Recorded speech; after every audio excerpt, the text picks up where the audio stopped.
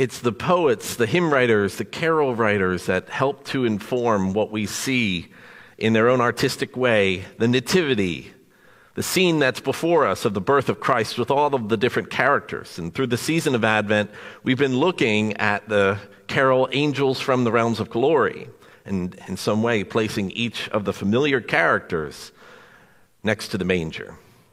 The hymn writer, carol writer, says, "Angels from the realms of glory, wing your flight o'er all the earth. Ye who sang creation's story, now proclaim Messiah's birth. Shepherds in your field abiding, watching o'er your flocks at night. God with us is now residing. Yonder shines the infant light." Today we're going to look at sages.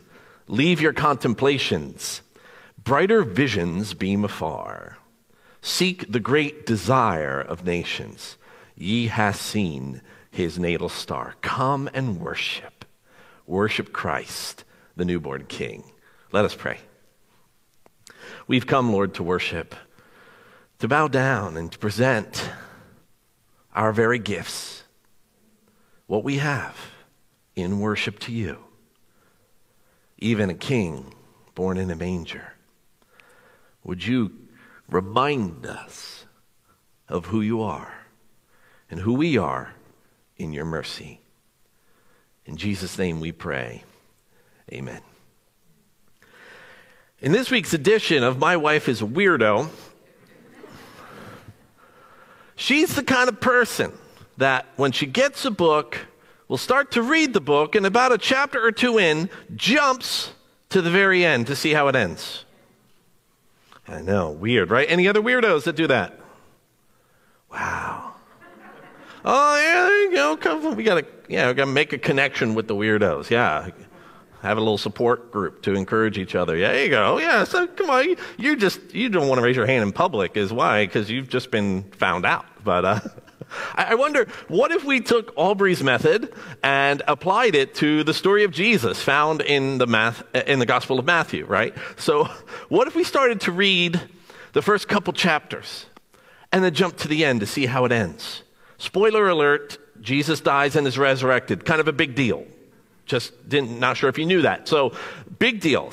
But at the very end of Matthew's Gospel is what we call the Great Commission, where Jesus is with his disciples and he says to them, "Go and make disciples of all nations, baptizing them in the name of the Father, Son, and Holy Spirit, and teaching them to obey everything that I've commanded you. And surely I am with you, even to the end of the age." That's the end of the story.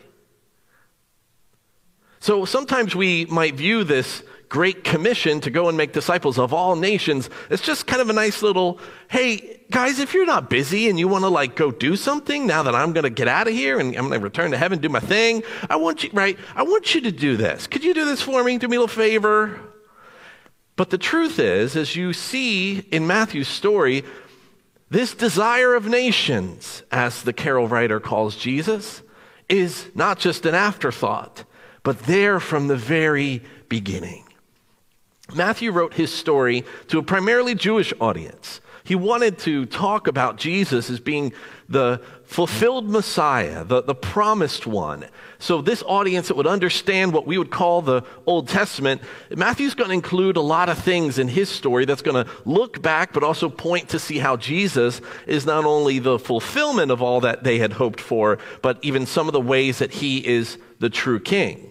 So Matthew begins his story by dropping some names. Jesus is the son of Abraham and David. I mean, that's like the Babe Ruth and the Hank Aaron of Judaism. Anybody know those people? Right? These are big time people in the Jewish faith. Just read the Old Testament and these names stand out. And Matthew begins a genealogy, a listing of names to show how Jesus is going to be connected into the heavy hitters of their faith. The son of Abraham and the son of David. Now, we're going to also see, we've talked in the past about the reason they go to Bethlehem is because it's the city of David, and he's from the line of David and all that stuff. But they start down with these names, and we start to, Abraham, okay, I remember him, and Isaac, yeah, I'm with you, and Jacob, yeah. And then they start to get to the names that you just can't pronounce, so you start to read a little bit faster. Is that just me? Right? But then there's this record scratch moment, this sort of, oh, whoops, oh, wait a second, what is happening here when Matthew includes a woman's name? What? It's a dude fest. Genealogies are all about the bros. But here comes the ladies. Shout out to the ladies, right? So before we talk about the three kings, I want to talk to you about the three queens. You ready? So there's this woman that's listed named Rahab in this genealogy. I really can't tell you much more about Rahab because her story is rated R. I mean, she's got a past. She's got some struggles. But even, one of the things that stands out is Jesus being the great desire of nations, the one who calls us to go and make disciples of all nations, included in his line is a Canaanite woman. You just have to read like 2 pages of the Old Testament to learn pretty quick that the Israelites and the Canaanites, they didn't get along. They didn't like each other very much. But here comes this woman with a past, with some challenges in her life, and is a Canaanite. And God includes her into the great line, into the story of salvation. And next comes this woman that we talked about last week named Ruth, who is a Moabite woman. Similarly, they didn't get along with the Moabites, but Ruth was so poor. She was so poor that she was literally picking grain kernels off of the ground. And God includes her into the story of redeeming love, includes her into this story and line of Jesus. And then we have a third woman, the third queen. Her name isn't even given, but her name is Bathsheba. Now, if you know anything about King David and some of the pain and the trauma that he caused with that relationship, Bathsheba goes on actually to be the mother of Solomon, who's also another big deal king in the Old Testament. But Matthew doesn't even say her name. He calls her the wife of Uriah. Oh, whoo, man, you're going there? I'm going there, he says. I'm going there. We all know who she is because we've remembered the story of David and Bathsheba. We remember that Uriah was a Hittite. He was a Hittite. You got a Canaanite, you got a Moabite, you got a Hittite in the very genealogy and the line and the story of Jesus. And before we talk about the three kings, there's three queens that come onto the scene that are part of our Christmas story. Now, we may not have remembered them because we want to skip past that part quickly to get to the end of the chapter where it talks about Joseph. And let's get to the Christmas story. That's a little bit easier to read. And then, right, just in the second chapter, in the very first verse, towards the very beginning of the story, comes what we know as the Magi, the three kings. Now, obviously, we don't necessarily think there were three kings. There were three gifts presented. We're not sure how many kings there were, but we have a nice carol that goes along with it, right? And we sing about the kings and we sing about the gifts. And so we've always kind of taken them as being kings or Magi, wise men, or wise guys. So here they're coming from the east, if you remember the carol, if you remember the scripture. They see a star and they begin to make their way. So now here is another people group. Most of the time we think they were Persians. So here are these Persian astrologers that are going to serve as the great contrast of the people who shouldn't get it, wind up getting it, right? And the people who should get it, they swing and miss. It's these weirdos. I mean, they're weird. Come on. They're weirdos. Persian astrologers. They are following a star.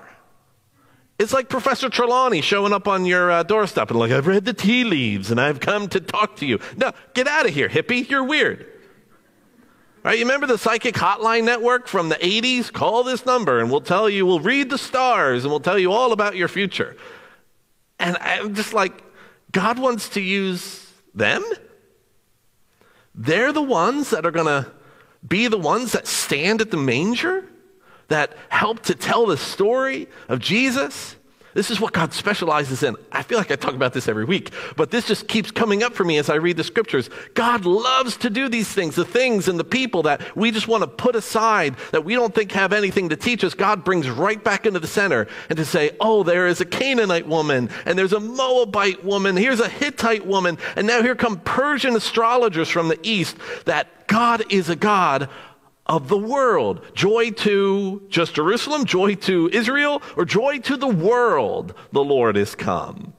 What good news of great joy for all people, for Canaanites and Moabites and Hittites and Persian weirdos that come to a manger to teach us what it's like to worship a king. Now they show up in Jerusalem because that's sort of where we would think the king would be born. And King Herod, again, just think about how many times Matthew calls him king. You know, everyone knew that Herod was the king when they're reading that story.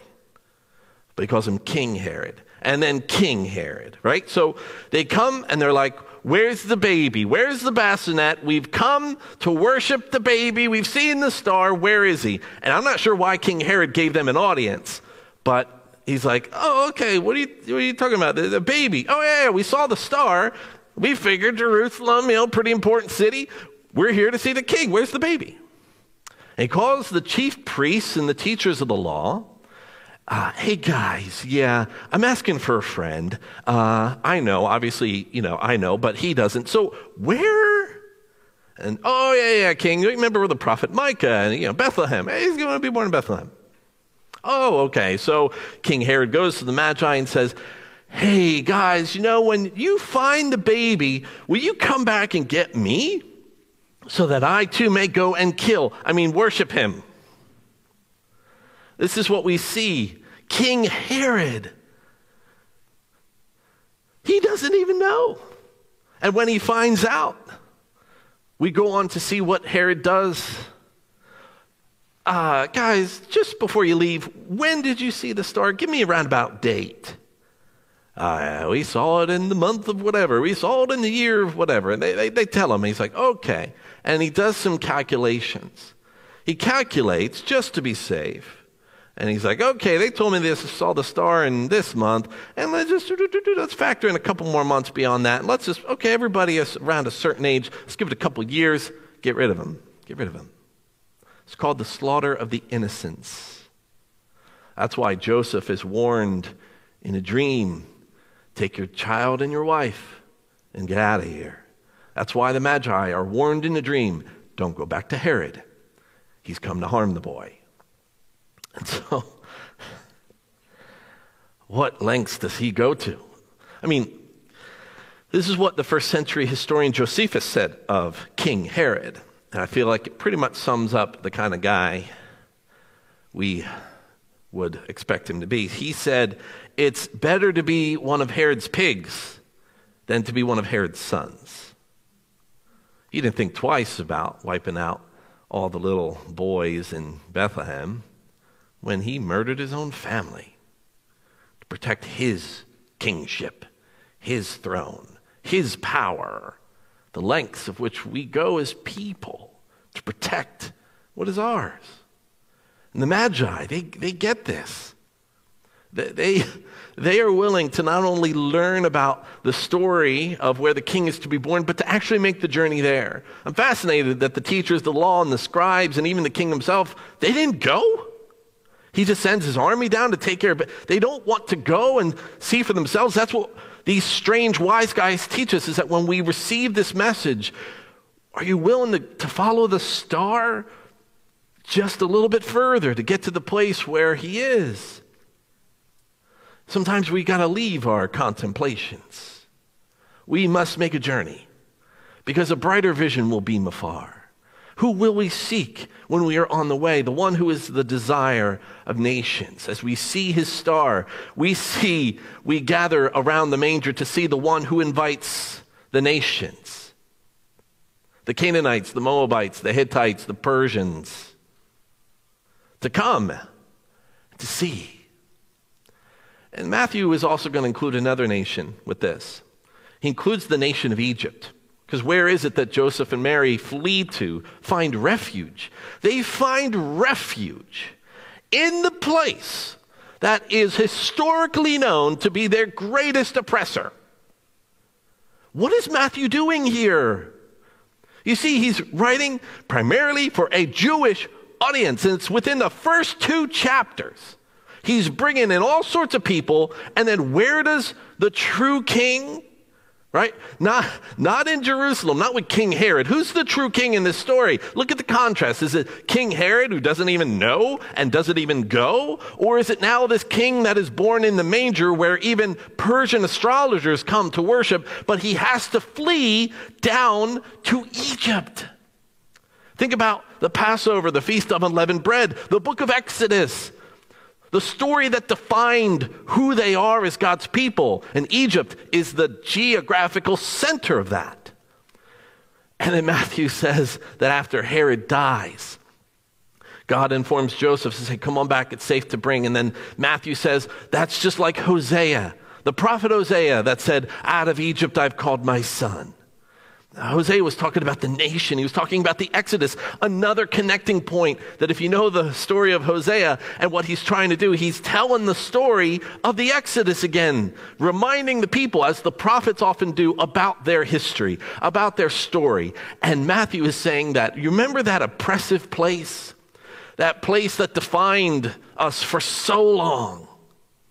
But God, in his mercy, brought us out of captivity, of slavery. Now, this true king, he's coming from that place. He's going to reside there in that place. But the exodus that he brings with him is not a geographical freedom.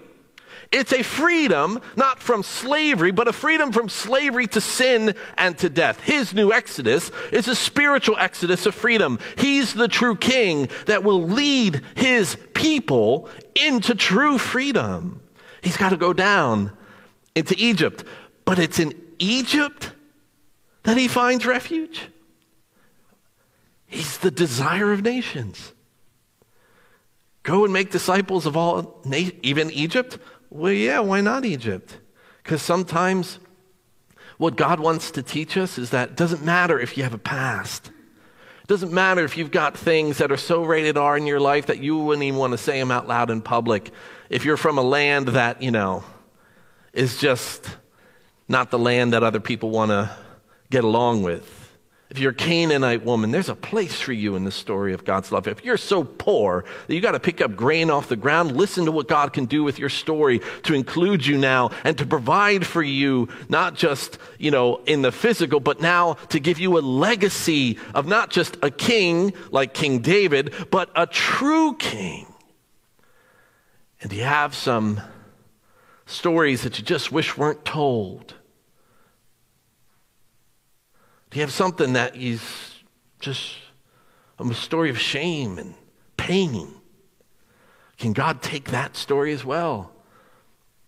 Hittite woman, and include you into the great story of love? Persian weirdos, all contrasted with the people that we think we should get it, right? You know where it is. It's in Bethlehem. You know this story. You know all that is supposed to be promised to us. Who gets it? The Canaanite and the Hittite, the Moabite, the Persians, the Egyptians. They're getting it. Seek the great desire of nations. It's not an afterthought, friends. It's from the very beginning of the story that God specializes in bringing everybody to the nativity. Everybody to come and to see the king that is in the manger. The king that provides a new spiritual exodus. So we're not shocked then that the weirdos worship. They come, they bow down, and they worship. Now, if you're a parent and you've got Jesus is in his pack and play or whatever, and they're dressed kind of weird and may have an accent and talk in a different language, and then they bow down and they open their treasures, that's kind of strange. You see, it's strange for us too because so much of our spiritual lives are like, when I see Jesus on the cross, yes, it's easy. I can worship that king. When I see the empty tomb and Jesus standing in glory, I worship that king. Or when Jesus ascends to be with the Father in heaven, I can worship that king. Can you worship the king that's a baby in a manger? You see, we must get out of the sentimentality or the cuteness. Oh, it's a baby. It's a baby. He's a king. He's a king. And sometimes it takes the strange ones among us, the outsiders among us, to show us, what do we do with this baby? Will you worship him? Because he's king. Well, I thought you had to have power to be a king. Oh, like King Herod? I thought you need to have a palace like King Herod. You need to have all these things. Look at the contrast. No power, no palaces, no stately form, no majesty, that we would be drawn to him. Yet here he is, in a manger. Let the women lead the way. Let the astrologers from the east lead the way for us this Christmas. As strange as it might be to take their lead, they have a place at the Nativity because they show us really what Christmas is all about, and that we are called to worship our newborn King. Let us pray. We see you in the manger. We worship. We worship you today because your birth was for a purpose. And what life it gives us, what light it shines, not only to us, but your life is the light for all people. I desire, Lord, to be a child of the light. I want to walk with you, the one in whom there is no darkness. The night and the day are as alike, for you are the Lamb in the city of God, where there is no need of light, for the Lamb gives it its light. So come and shine in my heart today, that I might bow, that I might worship a king in a manger, a king that's come to give me freedom, not just in land, not just to move me from one place to another to fulfill a promise, but to fulfill the ultimate promise of life, of a new exodus, of freedom from slavery to sin and death. Come, O come, Emmanuel. In Jesus' name we pray. Amen.